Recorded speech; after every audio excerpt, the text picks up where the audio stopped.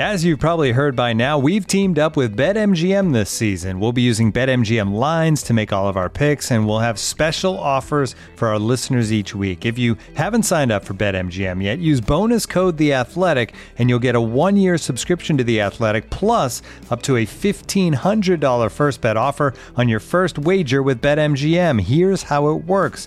Download the BetMGM app and sign up using bonus code The Athletic.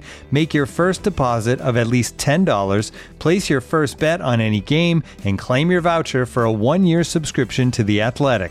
See BetMGM.com for terms. U.S. promotional offers not available in D.C., Mississippi, New York, Nevada, Ontario, or Puerto Rico. Gambling problem? Call 1-800-GAMBLER. Available in the U.S. Call 877-8-HOPE-NY or text HOPE-NY 467-369 in New York. Call 1-800-NEXT-STEP in Arizona. 1-800-327-5050 in Massachusetts. 1-800-BETS-OFF in Iowa. 1-800-270-7117 for confidential help in Michigan. 1-800-981-0023 in Puerto Rico. First bet offer for new customers only in partnership with Kansas Crossing Casino and Hotel. Don't forget, if you haven't signed up for BetMGM yet, use bonus code The Athletic, and you'll get a 1-year subscription to The Athletic, plus up to a $1,500 first bet offer on your first wager.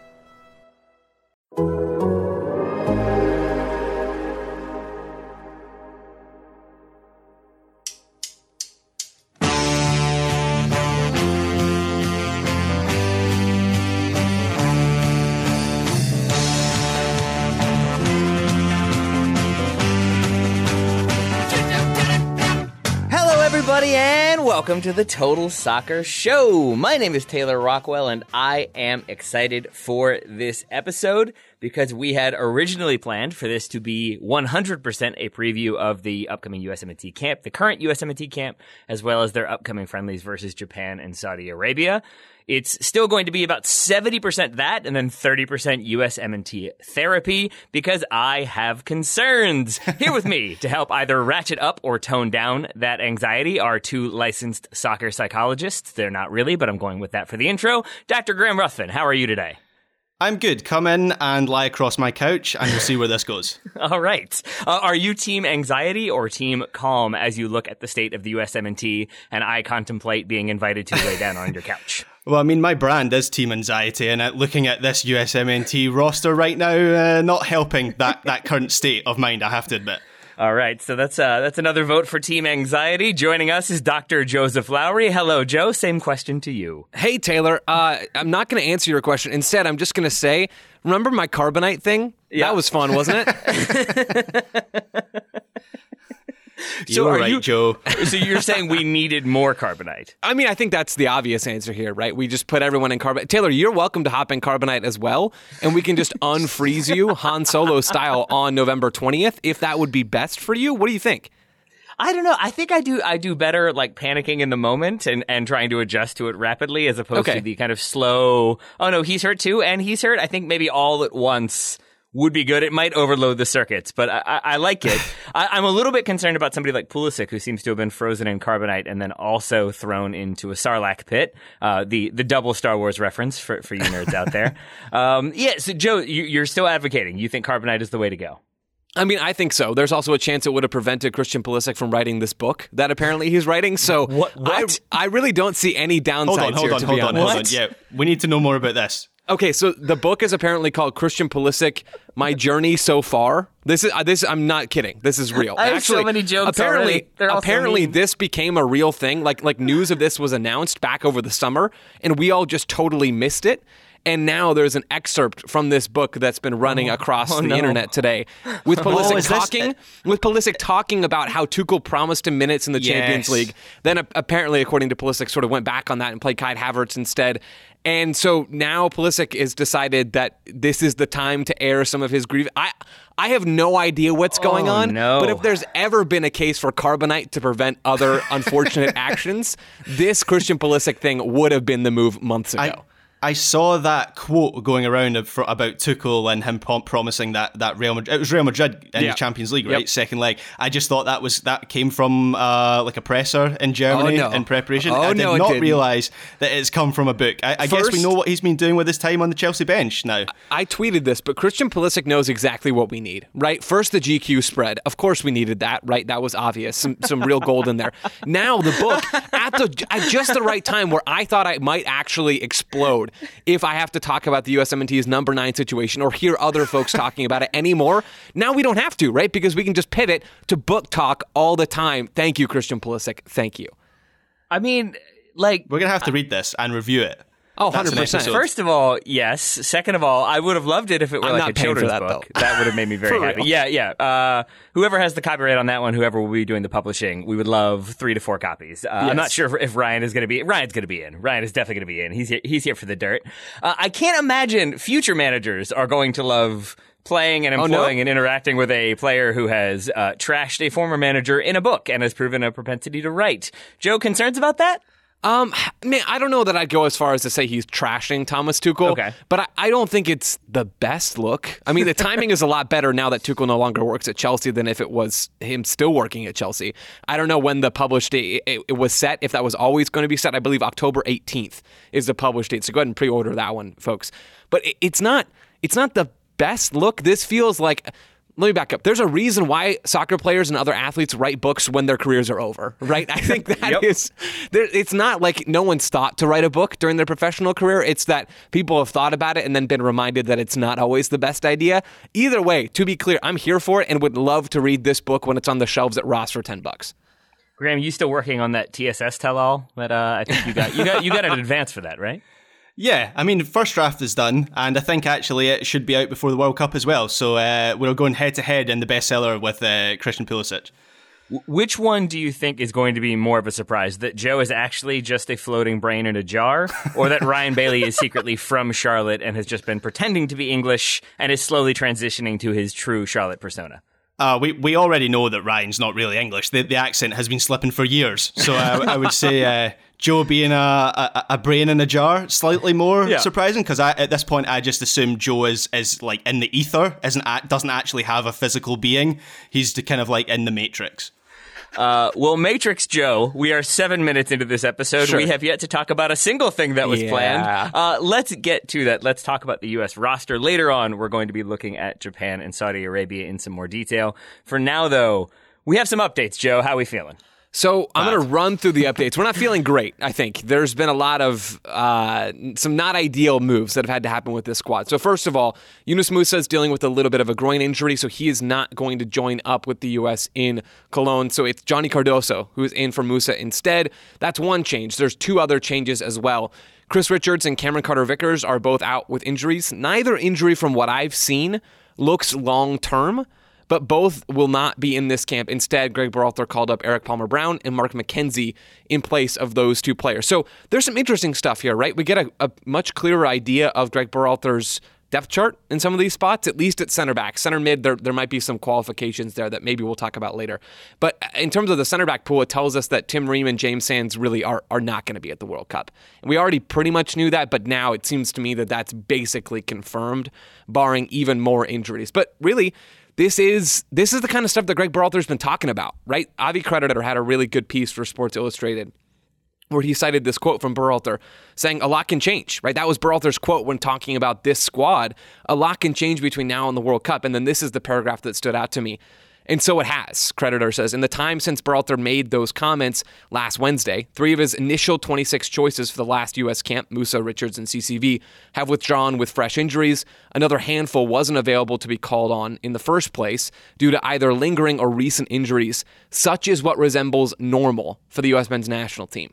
And that's true, right? That is 100% true. This is the latest iteration of injuries affecting the U.S. That was a theme throughout World Cup qualifying. And at this rate, it's going to be a theme at the World Cup too. Yeah.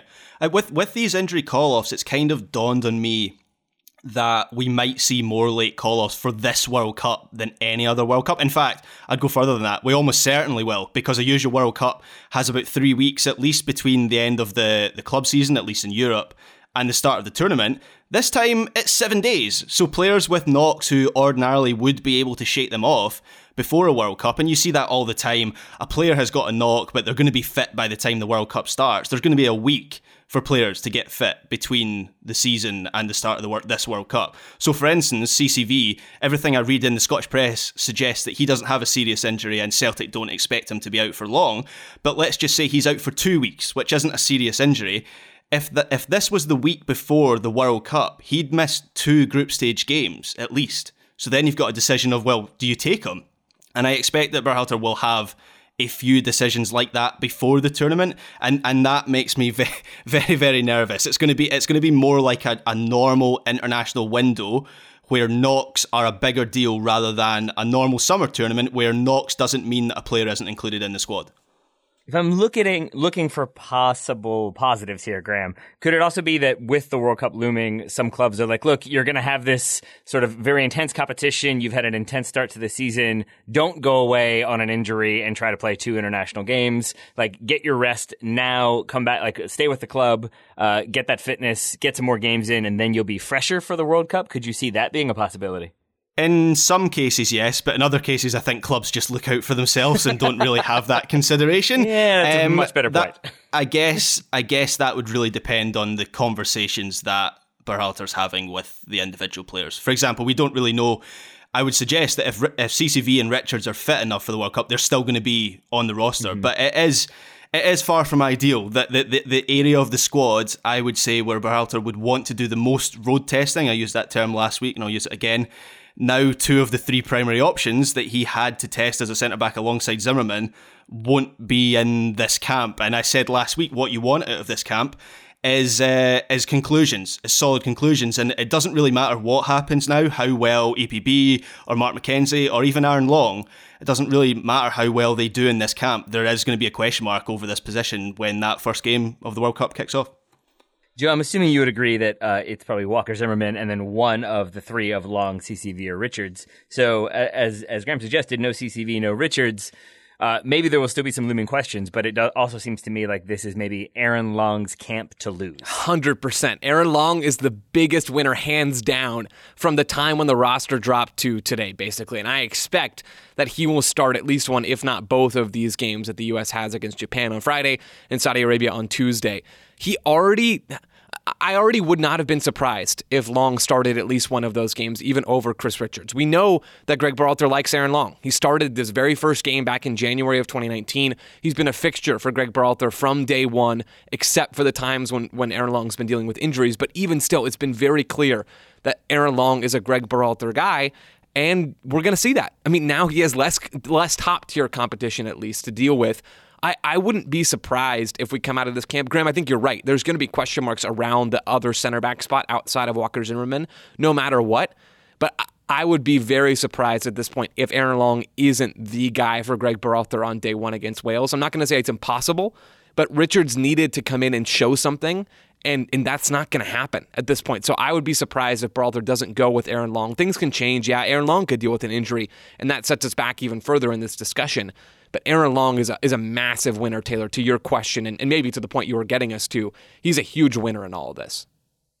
So if we're looking at like things we can learn, things we can take away from this camp, one of the big questions would be, should Aaron Long start for the U.S.? Did he solidify or weaken his argument? That fair to say? Yeah, for sure. All right, sweet. Sorry, I'm looking for things to keep an eye on as we go through. What about in midfield, Graham? Joe mentioned Johnny Cardoso coming in, Yunus Musa not there. Joe is, I can't see Joe. We're just recording audio. I'm assuming in like permanent mourning. I don't know if there's a black armband. I don't know if there's a veil on the sentient brain, but I know he is in mourning for Yunus Musa. So I'll let him stay in that mood. And Graham, I'll just ask you about Johnny coming in.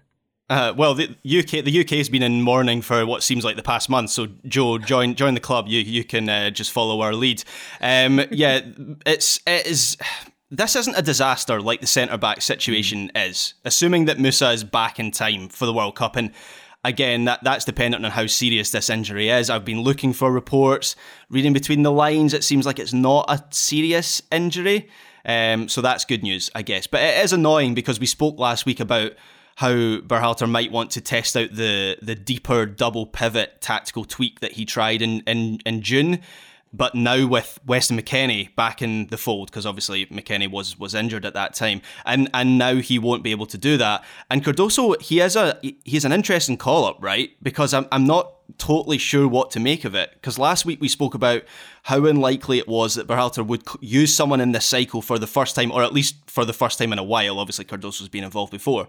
But this close to a World Cup, there might not be a wild card that had to be a factor in Brandon Vazquez not being called up. But Cardoso's now been given this opportunity, and I just don't know if that's because Berhalter is pretty confident of his midfield options and feels he doesn't really need to test out too much, or if this is a genuine shot at the World Cup roster for Cardoso. And it also says interesting things about the depth chart, because it seems that, and look, I know there's differences between these players, but if you said to me Musa is going to come out of this squad with an injury, I would have said Djordje Mihailovic or even Eric Williamson. And again, I know that this is, they're not like for like players, and you could argue that Cardoso with his with the skill set and his versatility, he can play in as a midfield anchor. He can play on the right of a midfield three. So he's maybe a closer fit for someone like Yunus Musa. But I do wonder what Djordje Mihailovic and what Eric Williamson are thinking. Yeah. Seeing Cardoso come into this squad for Yunus Musa. It's a confusing one. Joe, what do you think? Yeah, so the one detail, and I kind of alluded to this earlier, my theory on why Johnny Cardoso was brought in ahead of Eric Williamson and Djordje Mihailovic, well, I guess there's two parts of this. The first potential theory is that Berhalter just rates Cardoso more than those players. Also, it's Johnny Cardoso's birthday. Happy birthday, Johnny Cardoso. Anyway, that's one theory here. The other theory... Maybe that's why he's here. Maybe it's like, a birthday present. Call the birthday boy in. Call up. You never know. It brings the squad together. You serve them cake. There's ice cream. I'm making them teenagers again. Let's keep it moving. I mean, that sounds pretty good. I'm not going to lie. All that stuff you said sounds good. The other it's like theory... Chuck E. Cheese where you get a sticker. The other theory is that Berhalter said, and this is going to happen, that there's going to be a camp for MLS USMNT eligible players in October. And two of the players that we mentioned as being able to fill that spot, that midfield spot, are Djordje Mihailovic and Eric Williamson. Johnny Cardoso is not going to have that same access to the camp. And that camp is happening, the MLS camp, by the way, just in case folks don't know, because the MLS regular season ends on October 9th. That's decision day. And then playoffs sort of happen between there and I believe November 5th as MLS Cup. Teams are going to drop, right? Teams are going to drop team by team, week by week. So there's going to be a bunch of time between when the MLS season ends, too much time between when that season ends and when the U.S.'s first game of the World Cup is. So it's designed to keep players like Walker Zimmerman and Aaron Long fresh and also get a chance to look at other players. I would be surprised if Brandon Vazquez wasn't in that camp. I would be surprised if Eric Williamson wasn't in that camp. Djordje Mihailovic, I don't know for sure because he also has this whole transfer situation going on where he's going over to the Eredivisie. I don't know what the timing of that's going to be, but if Berhalter wants to see him and Djordje wants to push his way into the World Cup squad, I'd be surprised if he wasn't there too. So that's why I think Cardoso's here. Berhalter rates him. He mentioned him in his press conference unprompted at the beginning, I believe, Taylor. And then you add that to the fact that MLS players will have this extra chance to play in front of Berhalter. And I actually do see some of the reasoning and logic behind bringing Johnny Cardoso in, even over players that I think are probably a little bit better. So is he in play for a World Cup spot, do you think? Or is this... I mean, we've seen, Graham, from these injuries, I think Berhalter is spot on. I think he has his preferences, and he has his 26-man squad that he would prefer to bring if everyone's healthy. But the last week or the last few days have given us a real glimpse into what the World Cup could be like, where basically, all the way down to 35, 36, 40, all of these players, depending on where the injuries hit, are in play for the World Cup. I want to talk some more about that MLS camp. I want to talk some more about some of these position battles, and then I want to look ahead to our opponents. But right now, I want to take a quick break. Back soon. Looking for an assist with your credit card, but can't get a hold of anyone? Luckily, with 24/7 U.S.-based live customer service from Discover, everyone has the option to talk to a real person anytime, day or night. Yep, you heard that right. You can talk to a real human in customer service at any time. Sounds like a real game changer if you ask us. Make the right call and get the service you deserve with Discover. Limitations apply. See terms at discover.com/creditcard. Looking for an assist with your credit card but can't get a hold of anyone? Luckily, with 24/7 U.S.-based live customer service from Discover, everyone has the option to talk to a real person anytime, day or night. Yep, you heard it right. You can talk to a real human in customer service anytime. Sounds like a real game changer, if you ask me. Make the right call and get the service you deserve with Discover. Limitations apply. See terms at discover.com/creditcard. Welcome back to the Total Soccer Show. We're continuing to discuss some of the roster changes. Joe, you mentioned it. Berhalter did mention Johnny playing every single week. He did that unprompted when talking about the midfield. He mentioned Eric Williamson in there getting back to form, and he's one I know you said will probably be in that MLS camp. Berhalter also mentioned McKenzie nailing down a starting spot. He did mention James Sands at Rangers, who is not in this one. Same thing for Tim Ream. And then he closed out with the defenders by talking about Eric Palmer-Brown playing every week. No mention of John Brooks there. Not that big of a surprise. But he did mention Matt Miazga, Joe. Is that a player who you think maybe they're leaving off now to include in that MLS roster? Or do you think we can kind of say with confidence that Miazga is not in that top 6 to 7 players who are in the pool for center backs? I would wager that Miazga is closer to the bottom of that depth chart than some of the other players that we've talked about who didn't make the cut for this even after the injuries. I mean, I think you can infer that from Berhalter's recent call-ups. It's Eric Palmer-Brown, who comes in back in March of World Cup qualifying. There's other center backs that I think Berhalter rates above Miazga. We could see him in that MLS camp in October. I don't know what that roster is going to look like, but I don't know that I'd put Miazga in the same category as Williamson or Mihailovic for not making the cut for this particular squad. And with that, the announcement of that camp, Joe, are you feeling better about some of the players that weren't called in, like maybe Mihailovic, but more specifically like Brandon Vasquez? A little bit better. I think it's really hard to say what's going to come out of that camp. We don't have many details. We don't know. Are they going to be playing games? Are they just going to be training? That's where the carbonite comes in, I think. Yeah. You know how they bring out the bottles for training? Sure. It'll be like, what's this bottle? Is it water or energy drink? No, that's carbonite. What's this one? That's also carbonite. Just drink it, Walker. Just drink it, all right? But defrost them early, because you can wake up with space blindness, carbonite blindness. I forget what it gives you temporarily. So Han Solo's space blindness. Give him a couple days. Absolutely. That's exactly how George Lucas drew it up. I really don't know the answer to your question, Taylor. I don't know what the camp's going to look like. Yeah. I'm curious to find out and for us to get more details. At this point, it feels like Brandon Vasquez is a major long shot for the World Cup. But again, we're 1 or 2 injuries away from having this discussion all over again in just a different way with different names. So similar, maybe not quite similar to Aaron Long, but it feels like Johnny Cardoso is one, Joe, who could potentially, like, I think anybody being called in to this camp, that means that they're on Berhalter's radar, such that if there's an emergency, if a player or two are injured, this guy then steps in. Do you feel like we need to see him, though, perform above what we expect? Like, is an okay performance enough to sort of continue to justify his selection, or do you think he needs to stand out in a positive way? Ideally, he stands out in a positive way in whatever few minutes he gets. And maybe we'll run through our lineups for these games coming up later. Let me put it this way. Sorry, I think I made that too easy. I think put maybe more simply, like, is this one where if he doesn't stand out noticeably, we won't ever see him again this round at least? That seems likely. I think if Cardoso doesn't shine, his road to Qatar gets a lot harder. We'll put it that way. Mm-hmm. All right. Well, I feel a little bit better because I think what we're ending up talking about is fleshing out the depth chart, maybe figuring out roster spots up to 30 or so, and if things and just do gloss go over the defense, because that defense is making me increasingly worried, I have to say. But the midfield looks good. That was not convincing. Let's stay with the defense then. This doesn't just have to be soccer therapy for me. It can also be football therapy for Graham. Graham, what is it about the defense, aside from some of the center back issues we've discussed? And then, Joe, I'm going to turn it to you to theoretically make Graham feel better. It's just a lot of change and uncertainty. So I think if you go back to the latter stages of the qualifiers, the US looked pretty set. And at the back, I thought it looked like a strong part of the pitch for the team. But if the back five that was settled upon at the end of qualifiers was Stefan in goals, Dest, Zimmerman, and then the 2 Robinsons, you've now got Stefan out of the squad, and it seems like he has been left at the squad because at the weekend he plays for Middlesbrough, actually keeps a clean sheet against Rotherham. So he's out the squad. It seems like Turner is going to be the number 1 goalkeeper, and that in itself is that in isolation doesn't give me much concern because we know Matt Turner can do that job. But nonetheless, it's change. It's something new. Dest is at a different club, and he's still settling in there. So I've got questions. I know Joe wants to put everyone in carbonite, but I have questions about how sharp he is.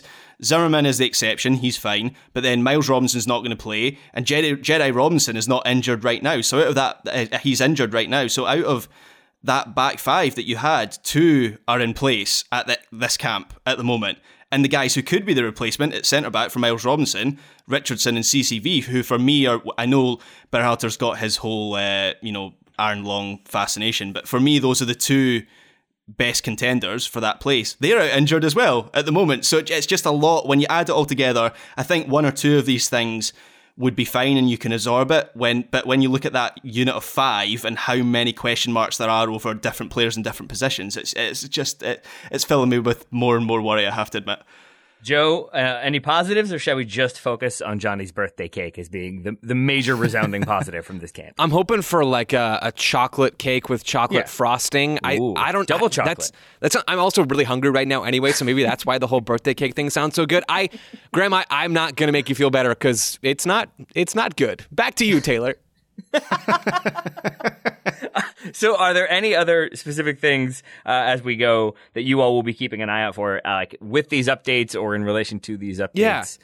Yeah, Go ahead, Joe. I've got one. So one is with Musah in particular. Mm-hmm. The big tactical change I thought that we saw back in June against Morocco, and we saw some other moments in that June window, friendlies and Nations League games, was Yunus Musah dropping deeper, right, to form almost a double pivot with Tyler Adams. You had a back 3 at times, you had a back 4 at other times, depending on what that spacing was looking like. But Musah dropping deeper was a real theme of the June window. Now he's not here. Are we going to see that at all? Are we going to see Berhalter go back to the single pivot? I don't know what the midfield orientation is going to look like, but I'm curious to see what Berhalter brings out and puts out on the field. Or, maybe we'll see a one like-for-like replacement for Musah, and maybe McKennie does that job, or maybe Luca De La Torre does that job, or maybe Johnny Cardoso does that job. There's options here. Calvin Acosta could do something similar as well. I don't think any of those players would do it at Musah's level, and I certainly think there's a big drop-off from McKennie, De La Torre, and Musah to anybody else that's in the squad who could do that job. But the midfield alignment and spacing, I think, is going to be really interesting to watch because it helped the U.S. build. It helps the U.S. build so much when Musah drops a little bit deeper, and I really like that look. Now, are we going to see that look at all? Are we going to see it look a little different? Is someone else going to do the job? That's one thing I'm looking for in these couple of games. And Graham, any other things for you aside from some number 9 to score like a triple hat trick, and then we feel very good about the number 9 spot? Yeah, that would be good. That would be nice if a striker could just score goals, and we could all stop talking about that. The midfield for me is also where I would focus. Like, I don't know. Where are we going to see Brendan Aronson in that central midfield unit? He probably doesn't play as part of the double pivot that Joe's talking about there. But if McKennie's dropping deeper to play as the double pivot, is Aronson further forward?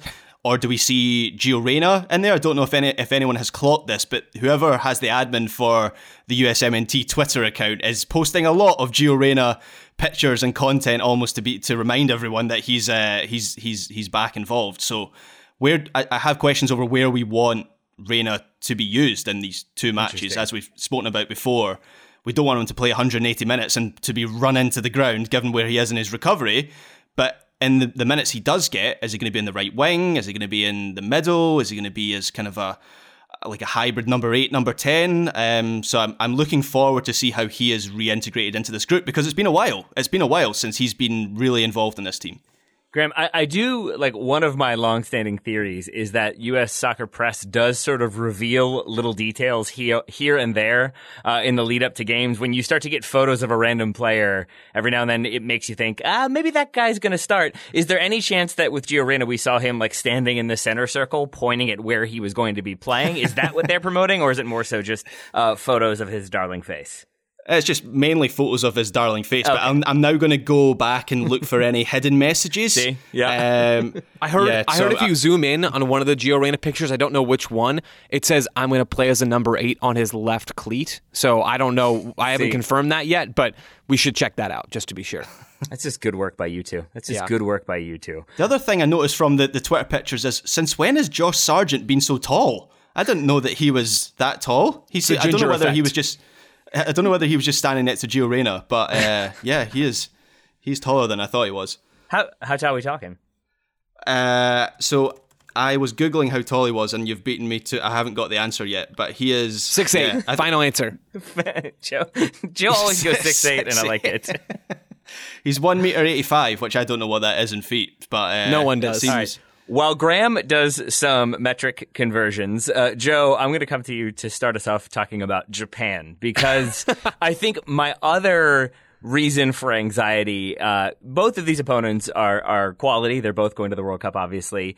But Japan, immediately after reading some of the updates, learning about the roster changes, and then watching Japan play, I am nervous because they are good. Yes, they are. They're really good and really fun to watch. I am not nervous for these games because they don't really friendlies. Matter. Mm-hmm. But I am I am nervous because they are good enough that they will not get they're good enough, but they won't get the coverage that they deserve. Right. So it will be like, wait, we're losing to Japan. What is wrong with this team? Yes. And then it's going to be, I'm anticipating the reaction from people who haven't watched Japan and realize that they are quite good. That's not what Twitter's like. Nothing at all like that. You're right. It's just civility and calm takes. Let's do our part then to let people know Japan's a good team. They're a really good team. They're 24th in the FIFA rankings. Grain of salt there. The U.S. is 14th, so that gives you some idea. They're 29th in the ELO ratings, and the U.S. is 23rd. So that gives you this picture that Japan is a strong team, capable of doing some real damage. And I wouldn't be surprised if they do some damage at the World Cup. Now, they have a hard group, but still, this is a really strong team with good players. So I want to start at the individual level, and then I'll zoom out to look at the tactical approach and maybe give folks some things to expect. So players playing in the Bundesliga, in Ligue 1, in Spain, in Belgium, I mean, they have quality all over the field. So Minamino is a player that a lot of folks are going to know from playing at Liverpool for a while. He now plays with Monaco. He is certainly a player to watch in the front line. He can also pinch back a little bit and play as a number 8. Ritsu Doan plays for Freiburg in the Bundesliga, had played at PSV before in the Eredivisie. Takefusa Kubo, who's a name that longtime TSS listeners will know very well for Sociedad. Yeah, Graham, I'm sure, watches him more than the rest of us do, but very technical attacker. Again, can play in midfield, can play in the forward line. Junya Ito. The list goes on and on. They have a couple of Stuttgart players, Wataru Endo, who plays as a defensive midfielder, Ito, who's a defender for Stuttgart, sort of an all-action, can play central, can play a little wider in the back line, really good ball progressor. These are legit talents that would have a part, a lot of them, in this U.S. squad. There is not a massive gap. I do think the U.S. is the more talented team between these two groups, but there is not a massive gulf in quality. So that's my perception. If anyone disagrees, they're welcome to add that. The only other thing I'll say quickly is just on the style. They like to have the ball. We're talking 4-3-3. They're not totally married to possession, Japan, but they do like to keep it. They have no issue knocking the ball around, even against really good teams like Brazil, who they played back in June and lost 1-0. They didn't create a ton in that game, but they were brave. They were bold on the ball. They're trying to build. They're trying to play. They'll spread the field in possession. They're pretty calm on the ball. Japan can play through pressure using a lot of the technical players that I mentioned, but it's not just detailed possession play. I think that's a very stereotypical observation to make about Japan. It happens to be true about this team. They're capable in possession. They are technical. But the other part is they're athletic, right? I mentioned Minamino, who I think is a good microcosm of this team. He's playing for Jurgen Klopp. He's playing for one of the most aggressive, intense, forward-thinking, pressing coaches that soccer's ever seen. They have players that are going to punish you in transition. They can get in behind. They can attack in those moments of turnovers. Japan's dangerous, in my mind, in pretty much every phase of play. They're dangerous. Like I said before, I want to make that very, very clear. There's space to exploit in particular moments. They have weaknesses. But man, this is going to be a really good test for the U.S. on Friday. Yeah. They have a lot of talented players, and I would also point to the little group of Celtic players that are in this Japanese national team as well. I don't know if all three are going to start, but it seems like Kyogo is a good bet to feature at some point, and he is a very mobile forward who knows how to finish. For me, he's Celtic's best player. He's not actually shown that in the Champions League this season so far due to injury, but he kind of he embodies a lot of what this Japanese team and this crop of Japanese players, what they're all about. As you say, Joe, very technical, but also very athletic. We know that Postecoglou at Celtic, he plays a high-intensity game, and that's kind of why he has turned to the Japanese market. And I want to see how the US handles an attack like Japan's, because Berhalter likes to play with this high line, and sometimes that is a risk, and Japan have the players to get in behind, and they also have the players who can attack the half spaces and drop deep and pull defenders out of position. And the US they're going to have to be good out of possession, because I think Japan are going to be very quick on the ball. They're going to create overloads and passing triangles, and it's going to be a very technical test. And I'm pretty confident that the US can handle a physical test in defence, because obviously we've seen that in CONCACAF qualifying. But I worry that maybe some of the quick interchange play and also the intensity from Japan off the ball, it has the potential to maybe make that US defence especially if they don't really know each other that well and there's not the chemistry there because of all the changes, it has the potential to make the US in defence look a little bit cumbersome. So that's something that I am going to be keeping an eye on, because there's a lot to like about this Japanese team. Do we have a metric conversion for Josh Sargent? I have a Google result in front of me, but Graham, I want to make sure it corresponds with what you've got. So apparently he is just short of 6'1", so he's like 6 foot and a half, which is taller than I thought he was. I would have put him as under 6 foot, but yeah, he's taller. Maybe it's the hair that gives him that extra 2 or 3 inches.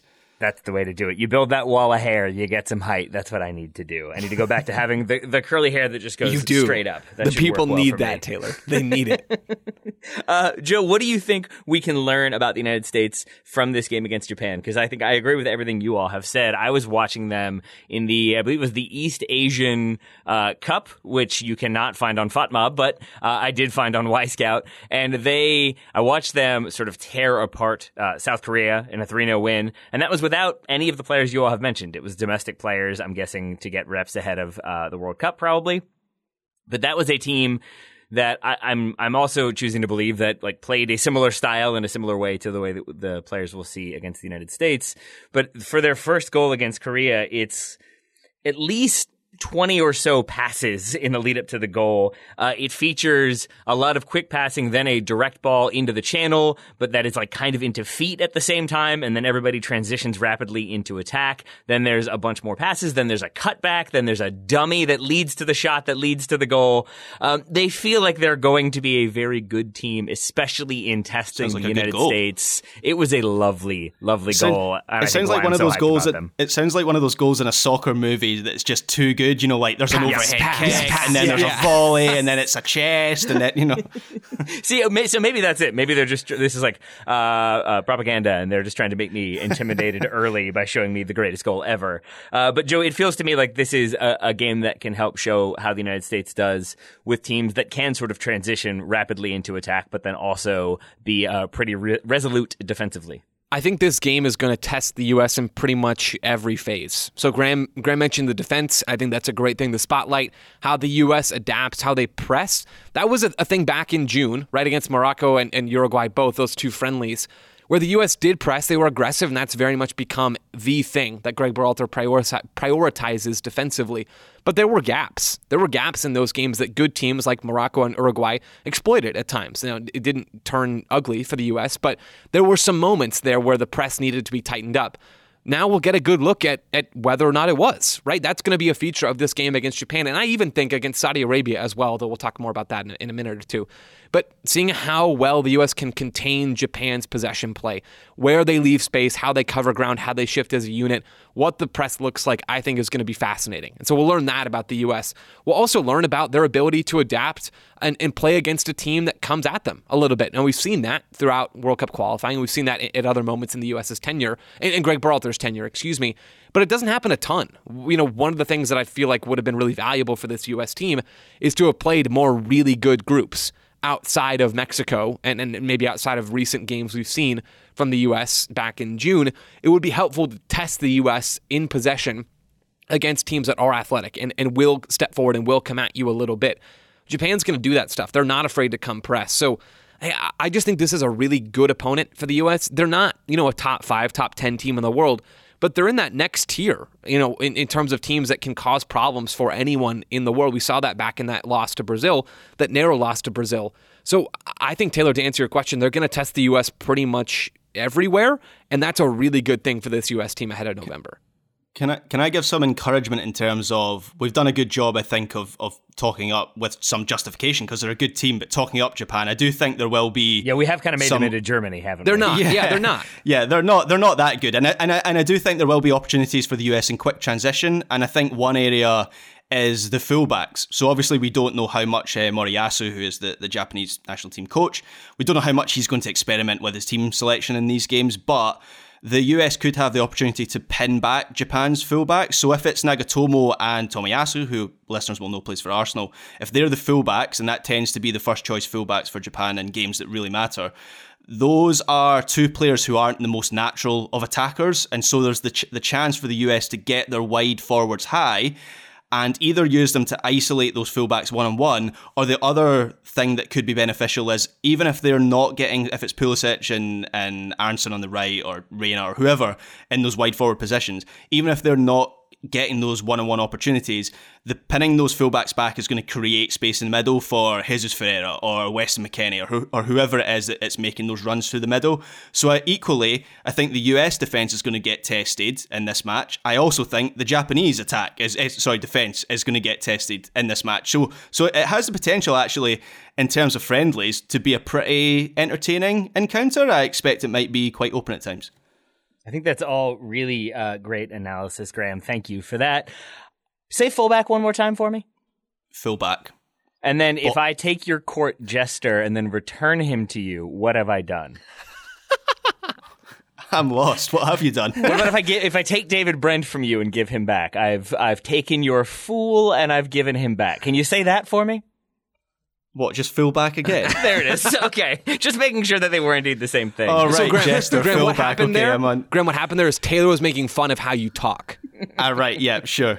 I wasn't, I promise. Bottle of water. There it is. I watched one recently. It's like a son and his dad, and he's having him pronounce Scottish son and Scottish dad pronouncing words, and it makes me very happy, Graham. So no, your accent is always lovely.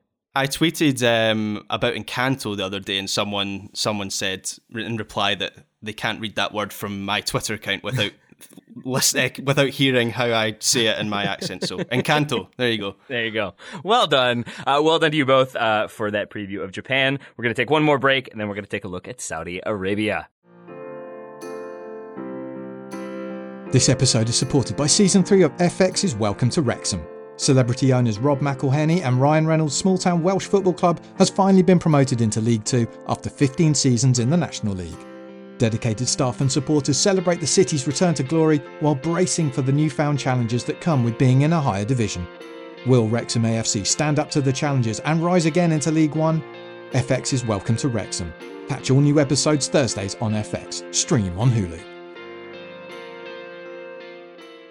This episode is brought to you by Michelob Ultra, the official beer sponsor of the NBA. Want to get closer to the game than ever before?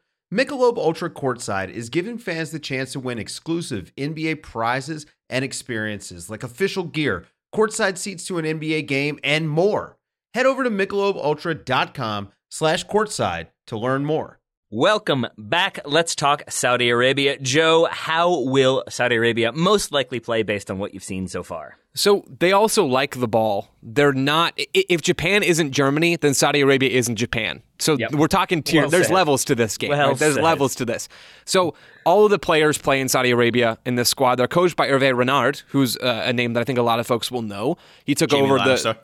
the Saudi Arabia job in 2019 after coaching Morocco at the World Cup. And I thought that Morocco team was one of the most entertaining teams to watch back in 2018. They had a brutal group, but just they play good soccer. And a lot of this Saudi Arabia stuff is good soccer. They like to keep the ball, not all the time, but they've had the majority of possession in every game they've played in 2022. So I'm guessing that streak will end between their two friendlies in September. But, I mean, they do like to have some of the ball. They'll extend defensively and press some in the attacking half. They defend at times in more of a 4-5-1 or a 4-4-2 block. They don't look, to me, crazy dangerous in the attack. And this is where the whole levels thing comes in. They haven't scored more than one goal in a single game, since October of 2021. So they didn't create all that much in their most recent friendlies. That was against Venezuela and Colombia. But they also didn't get blown out in those games either. They lost 1-0 in both of those matches. So I don't think they have Japan's talent level, but there is quality. And I think Renard does a lot of good stuff as a tactician. They look to me like one of the worst teams at the World Cup, but they are still at the World Cup, and they can still give problems. Yeah. I think they're a clear step down from Japan, but a lot of the tactical principles, or at least some of them, are the same from Japan to Saudi Arabia. I agree with you, Joe. In terms of their talent, they are a poorer team than Japan.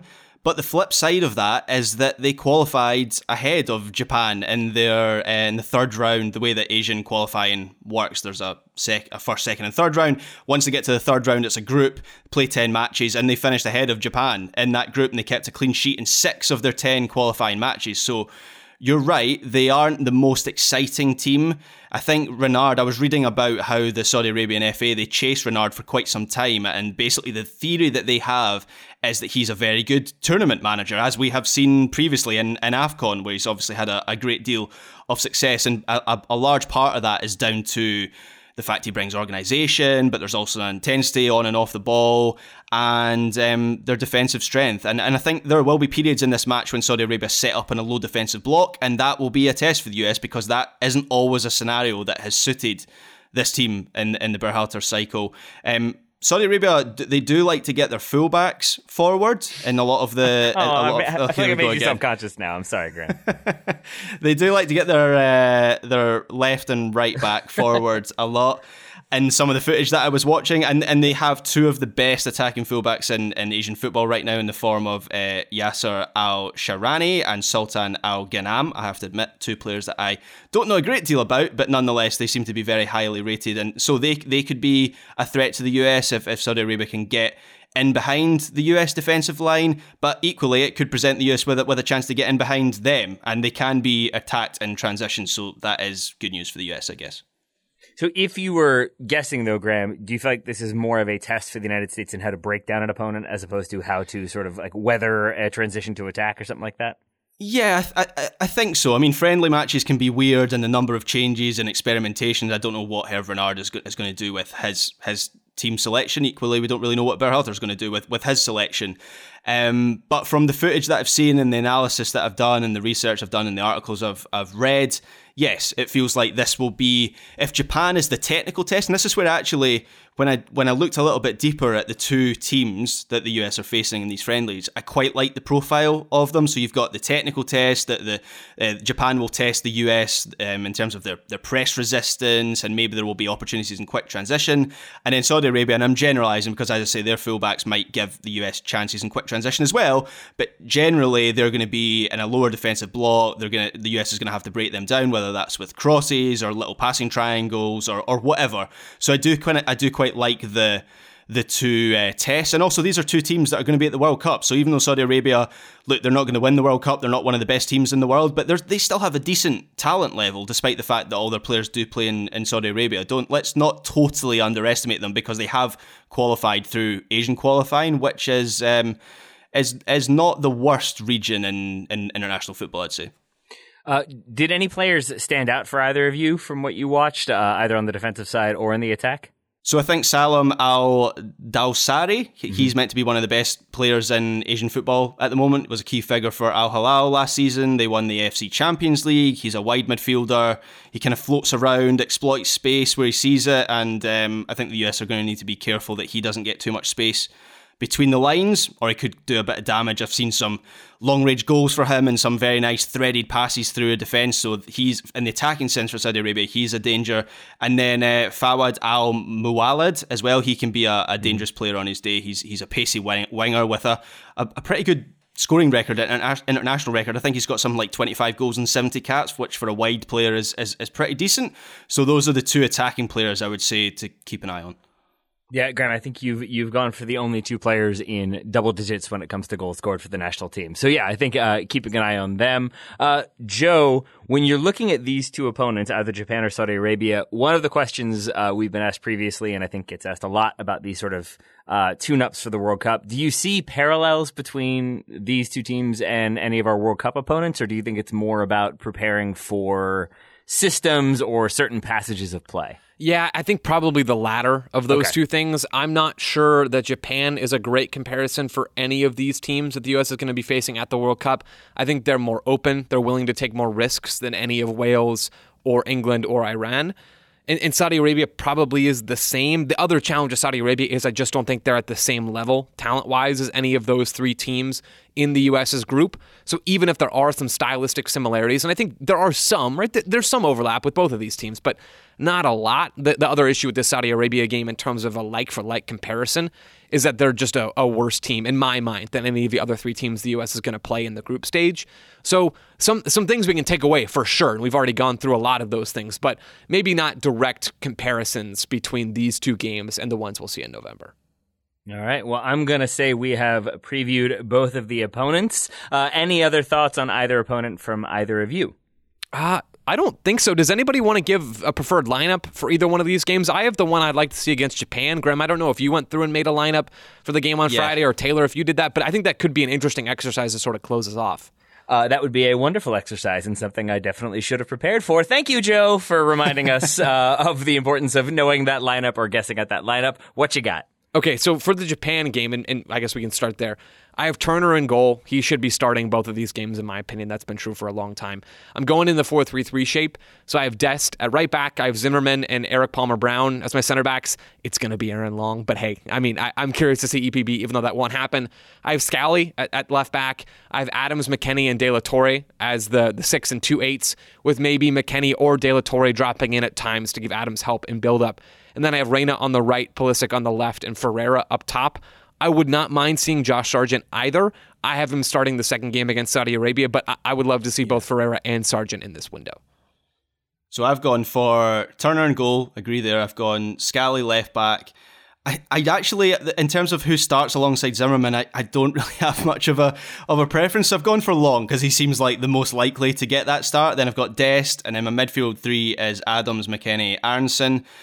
You'll see in my second game I've gone for a little bit more rotation, and then my attacking three is Pulisic, Ferreira, and then my third attacker is a bit of a wild card. I've gone for Malik Tillman because I don't think he's in contention for a starting spot at the World Cup. I'm not naive, I'm not deluded, and maybe this is my Scottish bias shining through here, but I just think if you're using this camp to find out more about him, let's find out more about him. Let's put him in a strong team against a good opponent, and let's try and come to a conclusion, because we're not getting any conclusions in the defence before this World Cup, so let's try and find out some answers about Malik Tillman. Forgive me, so we've got Malik Tillman and Gio Reyna as one big difference. What would be the other differences in your lineups? I think Joe had De La Torre in his midfield. Instead of Aronson, and that was it. Okay. And then I guess center back next to Zimmerman, but I think I'm with Graham in that I don't really know what to do, and it's probably going to be Aaron Long. But is there one that you would like to see for any number of reasons? I had Eric Palmer-Brown in there. I think I've liked his game better than Mark McKenzie when I've watched it, and I think he's a little more versatile than Aaron Long, but I'm not sure he's as good of a defender, so there is a trade-off there, certainly. Are we still going with the idea that like whoever is starting next to Zimmerman needs the speed, Joe? Or are you sticking with I think it was your defense that Zim like has plenty of speed himself? Yeah, I only half agreed with what I said in that roster debate show. They need to have some speed, at least according to Greg Berhalter. So Long has more of that in my mind than Eric Palmer-Brown does. So again, I think between that and his history with Berhalter, we're going to see Aaron Long there. All right. Well, we will be back Friday to review that game. We will be back before Friday to do some listener questions, to talk the big thing of the week, and to do some Soccer 101. But for now, Joe Lowry, thank you for taking the time to preview this camp and these games. Yeah, right back at you, Taylor. Graham Ruthven, same to you, and also apologies for comparing differences in speech. Not even teasing, because I don't like to tease about those things. But thank you for being here, Graham. Thank you, Taylor Rockwell, and save me a piece of Johnny Cardoso's birthday cake, please. I hope US Soccer is listening, and I hope they do just that. Listeners, thank you all for listening. We will talk to you all again very soon.